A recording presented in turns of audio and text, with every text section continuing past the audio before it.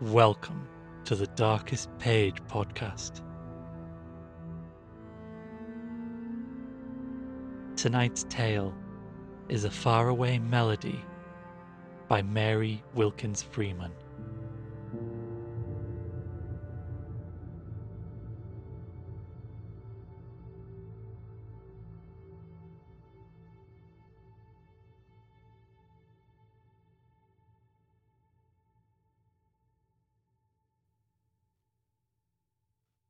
The clothesline was wound securely around the trunks of 4 gnarled, crooked old apple trees, which stood promiscuously about the yard back of the cottage.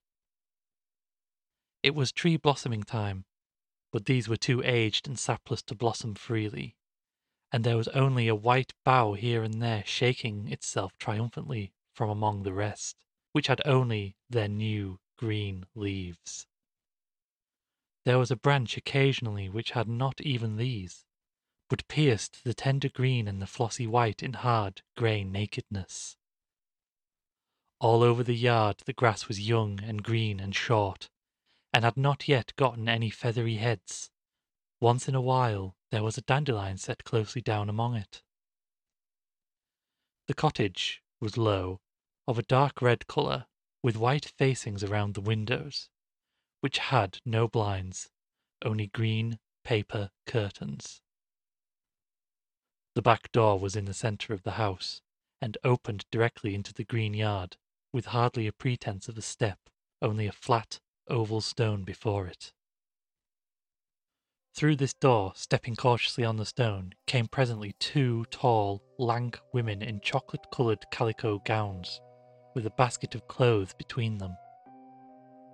They set the basket underneath the line on the grass, with a little clothespin bag beside it, and then proceeded methodically to hang out the clothes. Everything of a kind went together, and the best things on the outside line, which could be seen from the street in front of the cottage. The 2 women were curiously alike. They were about the same height, and moved in the same way. Even their faces were so similar in feature and expression that it might have been a difficult matter to distinguish between them. All the difference, and that would have been scarcely apparent to an ordinary observer, was a difference of degree, if it might be so expressed. In one face the features were both bolder and sharper in outline. The eyes were a trifle larger and brighter, and the whole expression more animated and decided than in the other. One woman's scanty drab hair was a shade darker than the others, and the negative fairness of complexion, which generally accompanies drab hair, was in one relieved by a slight tinge of warm red on the cheeks. This slightly intensified woman had been commonly considered the more attractive of the 2, although in reality there was very little to choose between the personal appearance of these twin sisters, Priscilla and Mary Brown. They moved about the clothesline, pinning the sweet white linen on securely, their thick, white stockinged ankles showing beneath their limp calicos as they stepped, and their large feet in cloth slippers flattening down the short, green grass. Their sleeves were rolled up, displaying their long, thin, muscular arms, which were sharply pointed at the elbows. They were homely women. They were 50 and over now, but they never could have been pretty in their teens. Their features were too irredeemably irregular for that. No youthful freshness of complexion or expression could have possibly done away with the impression that they gave. Their plainness had probably only been enhanced by the contrast, and these women, to people generally, seemed better looking than when they were young. There was an honesty and patience in both faces that showed all the plainer for their homeliness. One, the sister with the dark hair, moved a little quicker than the other, and lifted the wet clothes from the basket to the line more frequently. She was the first to speak, too, after they had been hanging out the clothes for some time in silence. She stopped as she did so, with a wet pillowcase in her hand, and looked up reflectively at the flowering apple boughs overhead, and the blue sky showing between, while the sweet spring wind ruffled her scanty hair a little. "I wonder, Mary," she said, "if it would seem so very queer to die a morning like this. Say, don't you believe there's apple branches a hanging over them walls made out of precious stones? Like these. Only there ain't any dead limbs among 'em, and they're all covered with the flowers. And I wonder if it would seem such an awful change to go from this air into the air of the New Jerusalem." Just then a robin, hidden somewhere in the trees, began to sing. "I suppose," she went on, "that there's angels instead of robins, though, and they don't roost up in the trees to sing, but stand on the ground, with lilies growing round their feet, maybe up to their knees, or on the gold stones in the street, and play on their harps to go with the singing." The other sister gave a scared, awed look at her. "Law, don't talk that way, sister," she said. "What's got into you lately? You make me crawl all over talking so much about dying. You feel well, don't you?"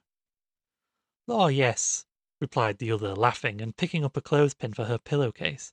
"I feel well enough, and I don't know what's got me to talking so much about dying lately, or thinking about it. I guess it's the spring weather. Perhaps flowers growing make anybody think of wings sprouting kinda naturally. I won't talk so much about it if it bothers you, and I don't know, but it's sorta natural it should. Did you get the potatoes before we came out, sister?" With an awkward and kindly effort to change the subject. "No," replied the other, stooping over the clothes basket. There was such a film of tears in her dull blue eyes that she could not distinguish one article from another. "Well, I guess you'd better go in and get 'em then. They ain't worth anything this time of year unless they soak a while, and I'll finish hanging out the clothes while you do it." "Well, perhaps I'd better," the other woman replied, straightening herself up from the clothes basket. Then she went into the house without another word, but down in the damp cellar a minute later she sobbed over the potato barrel as if her heart would break. Her sister's remarks had filled her with a vague apprehension and grief which she could not throw off, and there was something a little singular about it. Both these women had always been of a deeply religious cast of mind. They had studied the Bible faithfully, if not understandingly, and their religion had strong tinctured their daily life. They knew almost as much about the Old Testament prophets as they did about their neighbours, and that was saying a good deal about two single women in a New England country town. Still, this religious element in their natures could hardly have been termed spirituality. It deviated from that as much as anything of religion, which is in one way spirituality itself, could. Both sisters were eminently practical in all affairs of life, down to their very dreams, and Priscilla especially so. She had dealt in religion with the bare facts of sin and repentance, future punishment and reward. She had dwelt very little, probably, upon the poetic splendours of the eternal city, and talked about them still less. Indeed, she had always been reticent about her religious convictions, and had said very little about them even to her sister. The two women, with God in their thoughts every moment, seldom had spoken his name to each other. For Priscilla to talk in the strain that she had today, and for a week or two previous off and on, was, from its extreme deviation from her usual custom, certainly startling. Poor Mary, sobbing over the potato barrel, thought it was a sign of approaching death. She had a few superstitious-like grafts upon her practical, commonplace character. She wiped her eyes finally, and went upstairs with her tin basin of potatoes, which were carefully washed and put to soak by the time her sister came in with the empty basket. At 12 exactly the two sat down to dinner in the clean kitchen, which was one of the two rooms the cottage boasted. The narrow entry ran from the front door to the back. On one side was the kitchen and living room, on the other the room where the sisters slept. There were two small unfurnished lofts overhead, reached by a stepladder through a little scuttle in the entry ceiling, and that was all. The sisters had earned the cottage and paid for it years before by working as tailoresses. They had, besides, quite a snug little sum in the bank, which they had saved out of their hard earnings. There was no need for Priscilla and Mary to work so hard, people said, but work hard they did, and work hard they would as long as they lived. The mere habit of work had become as necessary to them as breathing. Just as soon as they had finished their meal and cleared away the dishes, they put on some clean starched purple prints, which were their afternoon dresses, and seated themselves with their work at the 2 front windows. The house faced southwest, so the sunlight streamed through both. It was a very warm day for the season, and the windows were open. Close to them in the yard outside stood great clumps of lilac bushes. They grew on the other side of the front door too. A little later the low cottage would look half buried in them. The shadows of their leaves made a dancing network over the freshly washed yellow floor. The 2 sisters sat there and sewed on some coarse vests all the afternoon. Neither made a remark often. The room, with its glossy little cooking stove, its 8-day clock on the mantel, its chintz-cushioned rocking chairs, and the dancing shadows of the lilac leaves on its yellow floor, looked pleasant and peaceful. Just before 6 o'clock, a neighbour dropped in with her cream pitcher to borrow some milk for tea, and she sat down for a minute's chat after she had got it filled. They had been talking a few moments on neighbourhood topics, when all of a sudden Priscilla let her work fall and raised her hand. "Hush!" whispered she. The other 2 stopped talking and listened, staring at her wonderingly, but they could hear nothing. "Why, what is it, Miss Priscilla?" asked the neighbour with round blue eyes. She was a pretty young thing, who had not been married long. "Hush! Don't speak.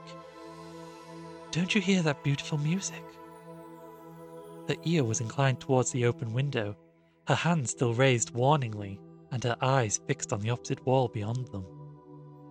Mary turned visible paler than her usual dull paleness and shuddered. "I don't hear any music," she said. "Do you, Miss Moore?" "No," replied the caller, her simple little face beginning to put on a scared look from a vague sense of a mystery that she could not fathom. Mary Brown rose and went to the door and looked eagerly up and down the street. "There ain't no organ man in sight anywhere," she said, returning, "and I can't hear any music, and Miss Moore can't have. We've both sharp enough of hearing. You're just imagining it, sister." "I never imagined anything in my life," returned the other, "and it ain't likely I'm going to begin now. It's the beautifulest music. It comes from over the orchard there. Can't you hear it? But it seems to me it's growing a little fainter now. I guess it's moving off, perhaps." Mary Brown set her lips hard. The grief and anxiety she had felt lately turned suddenly to unreasoning anger against the cause of it. Through her very love she fired with quick wrath at the beloved object.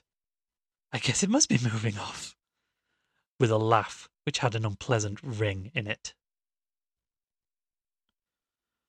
After the neighbour had gone, however, she said more, standing before her sister with her arms folded squarely across her bosom. "Now, Priscilla Brown," she exclaimed, "I think it's about time to put a stop to this. I've heard enough of it. What do you suppose Miss Moore thought of you? Next thing it'll be all over the town that you're getting spiritual notions.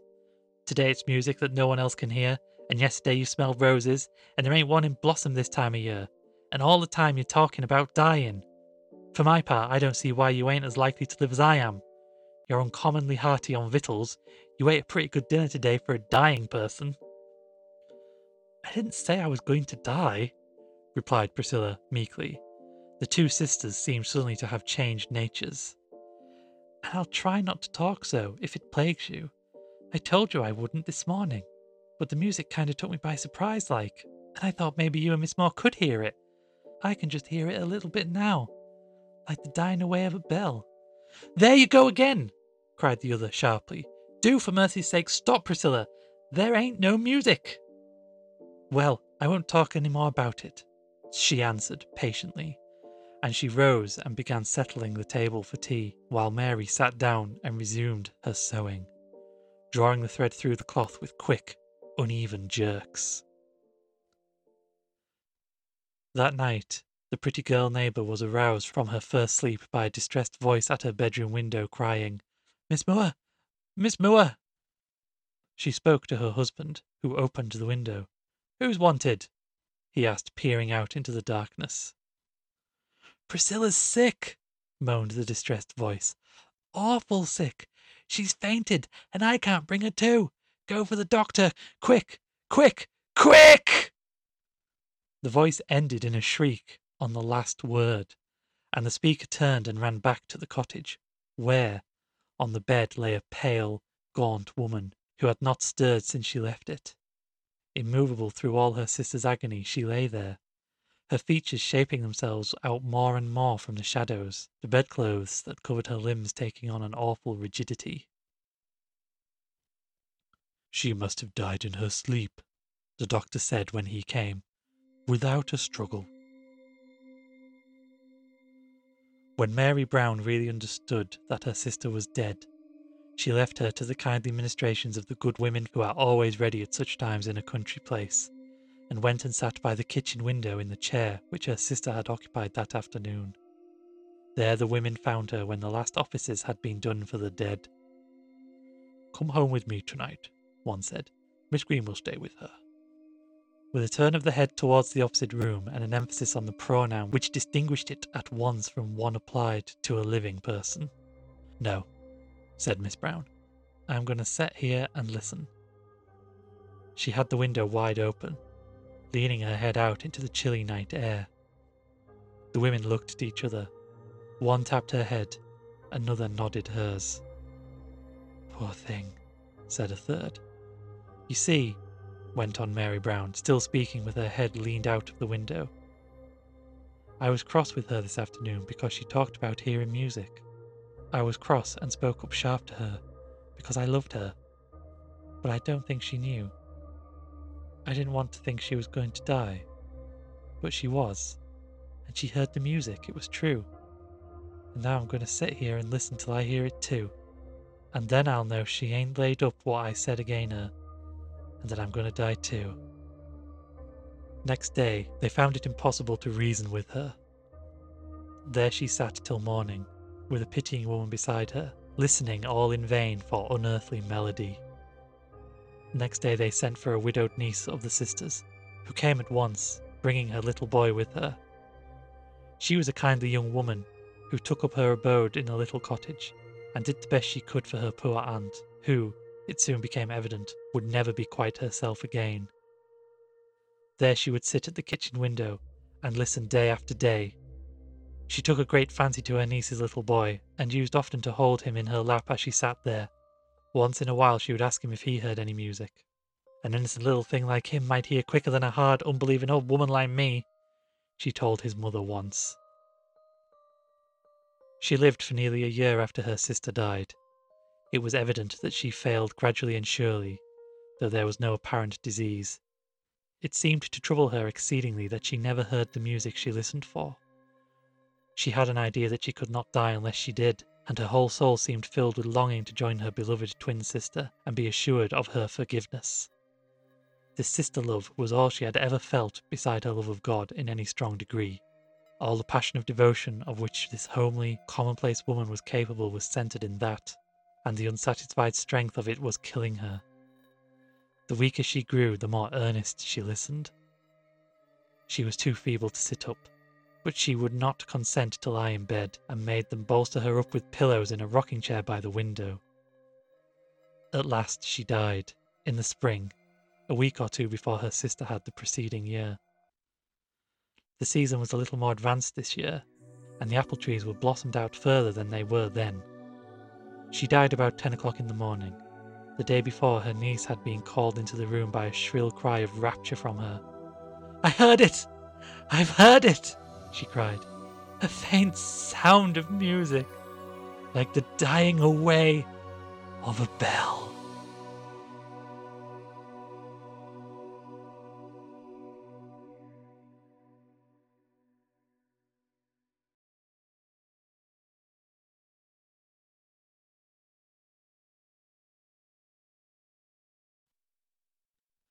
Thank you for listening to the Darkest Page podcast. This has been A Faraway Melody by Mary Wilkins Freeman. This episode was made with the support of the librarians of the Darkest Page podcast, Alex Smith and Tonki. To see how you can support the podcast, please visit patreon.com/thedarkestpage. I have been your host, and I wish you pleasant dreams.